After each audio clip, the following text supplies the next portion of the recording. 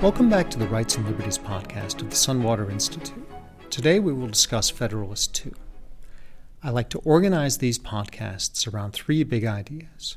So, here are three big ideas about Federalist 2. Big idea 1. Jay asserts that people must cede to government, quote, some of their natural rights, end quote. Big idea 2, and this, I think, functions as the main point of Federalist 2, that there should be a national government, not some other arrangement of states. And you'll recall that this is a theme of Federalist 1. Big idea 3, what sustains this main point, big idea 2, what sustains the idea that there should be a national government and not some other arrangement of states, in part, is an assertion of the Union as an ongoing matter. Now, one doesn't have to go hunting for these ideas. After some initial throat clearing, Jay articulates each of these briefly in the opening few paragraphs of the essay. One of the arresting features of 18th century American political thought is the extent to which it is grounded in 17th and 18th century European political thought. Both a kind of empiricism, just the facts please, and a large measure of theoretical novelty concerning politics are often attributed to the Americans of the late 18th century. Each of these claims is true, but neither is exhaustive. One does not have to look very hard during this period to find thinkers speaking in quite abstract terms, as well as the empirical terms. And their terms of abstract debate often reflect consideration of European political thought.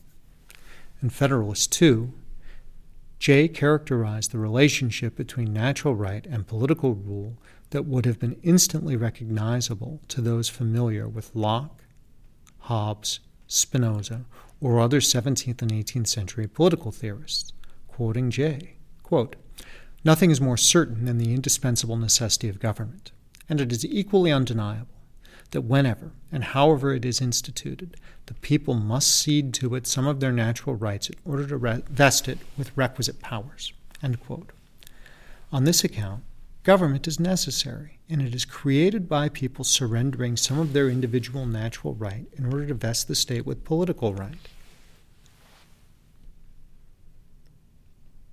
Now, the idea of natural right had a range of meanings over time, but this brief description in Federalist 2 of how people must surrender a portion of their natural right to create sovereign political power describes the main elements of a bare-bones social contract theory. Jay reminds us in Federalist 2 that ideas about natural right still held sway in the ratification debates.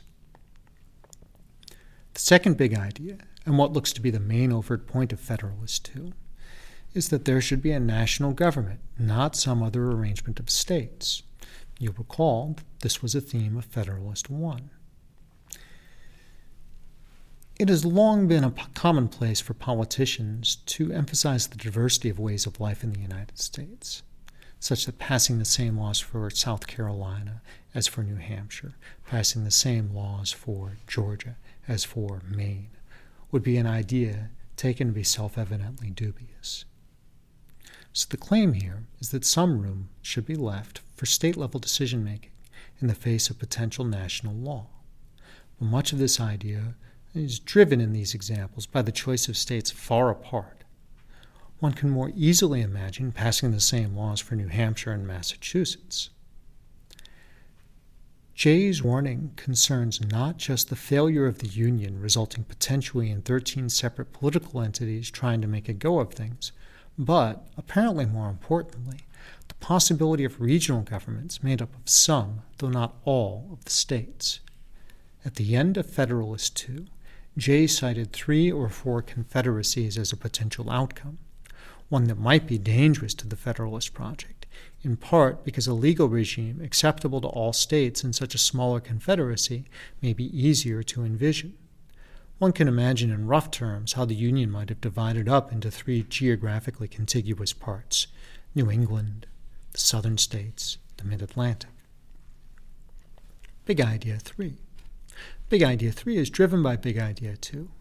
Big Idea 2 held that the Union would be desirable. Big Idea 3 asserts that support for the Union is support for the continuity of this unified political form. When asserting the desirability of the Union, Jay described his argument in terms of interest. Quote, "It is well worthy of consideration, therefore, whether it would conduce more to the interest of the people of America that they should, to all general purposes, be one nation under one federal government, or that they should divide themselves into separate confederacies and give to the head of each the same kind of powers which they are advised to place in one national government." End quote. So, that is an argument about interest. What is in the best interest of Americans? Jay went on, again, this is Big Idea 3, Jay went on to describe the belief in the advantages of the Union as a feature of historical fact. Quoting Jay again, quote, "It has until lately been a received and uncontradicted opinion that the prosperity of the people of America depended on their continuing firmly united, and the wishes, prayers, and efforts of the best and wisest citizens have been constantly directed to that object." End quote. Now, between Big Idea 2 and Big Idea 3, there isn't a contradiction, or even a large tension between the ideas. But it is worth thinking further about the difference between these two cases. Big Idea 2, we should have a national government.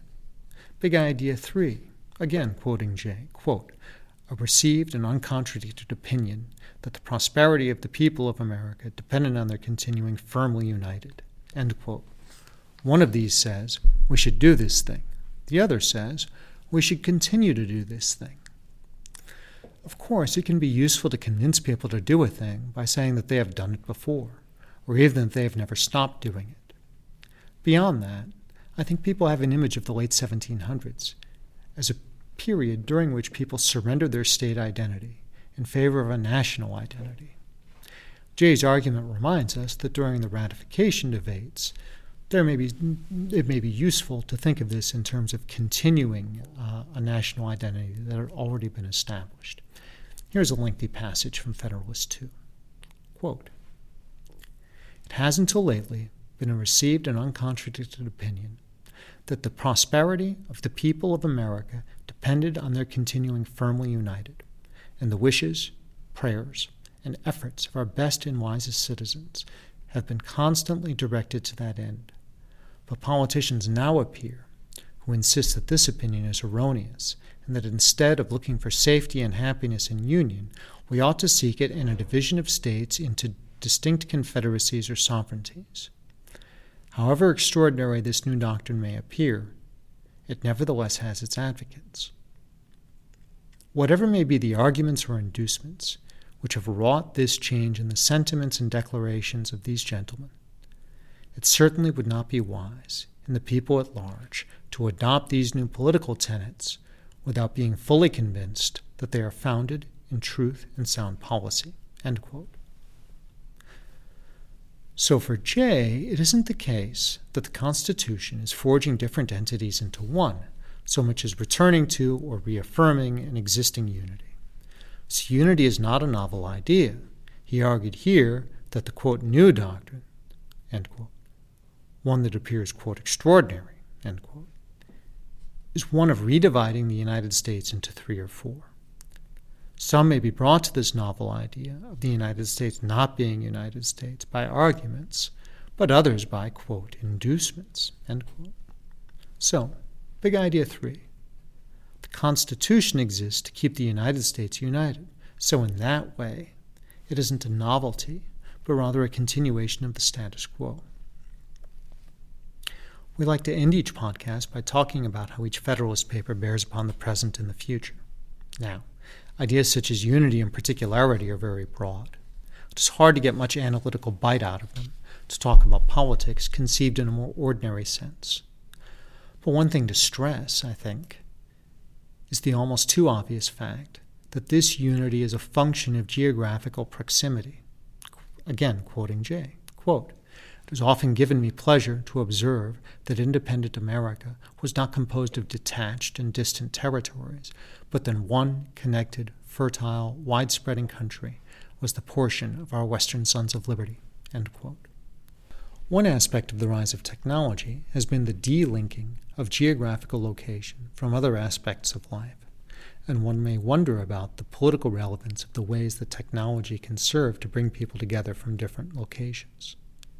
We see this already with work and with hobbies. But the political relevance of this social activity, taking place without respect to geography, is not yet clear. Scholars of nationalism often think in terms of that which holds a nation together, apart from political factors. Such questions take on distinct significance as physical proximity becomes less important. The de-linking of geographical proximity from other aspects of life is not quite a new idea, but changes in technology may make it newly relevant. Jay spoke in terms of a, quote, connected, fertile, widespreading country, end quote. And this recalls to us the ways in which we are connected, both spatially and otherwise. Thank you for listening to the Rights and Liberties podcast. Please visit us at sunwater.org, and we look forward to you joining us to discuss Federalist 3.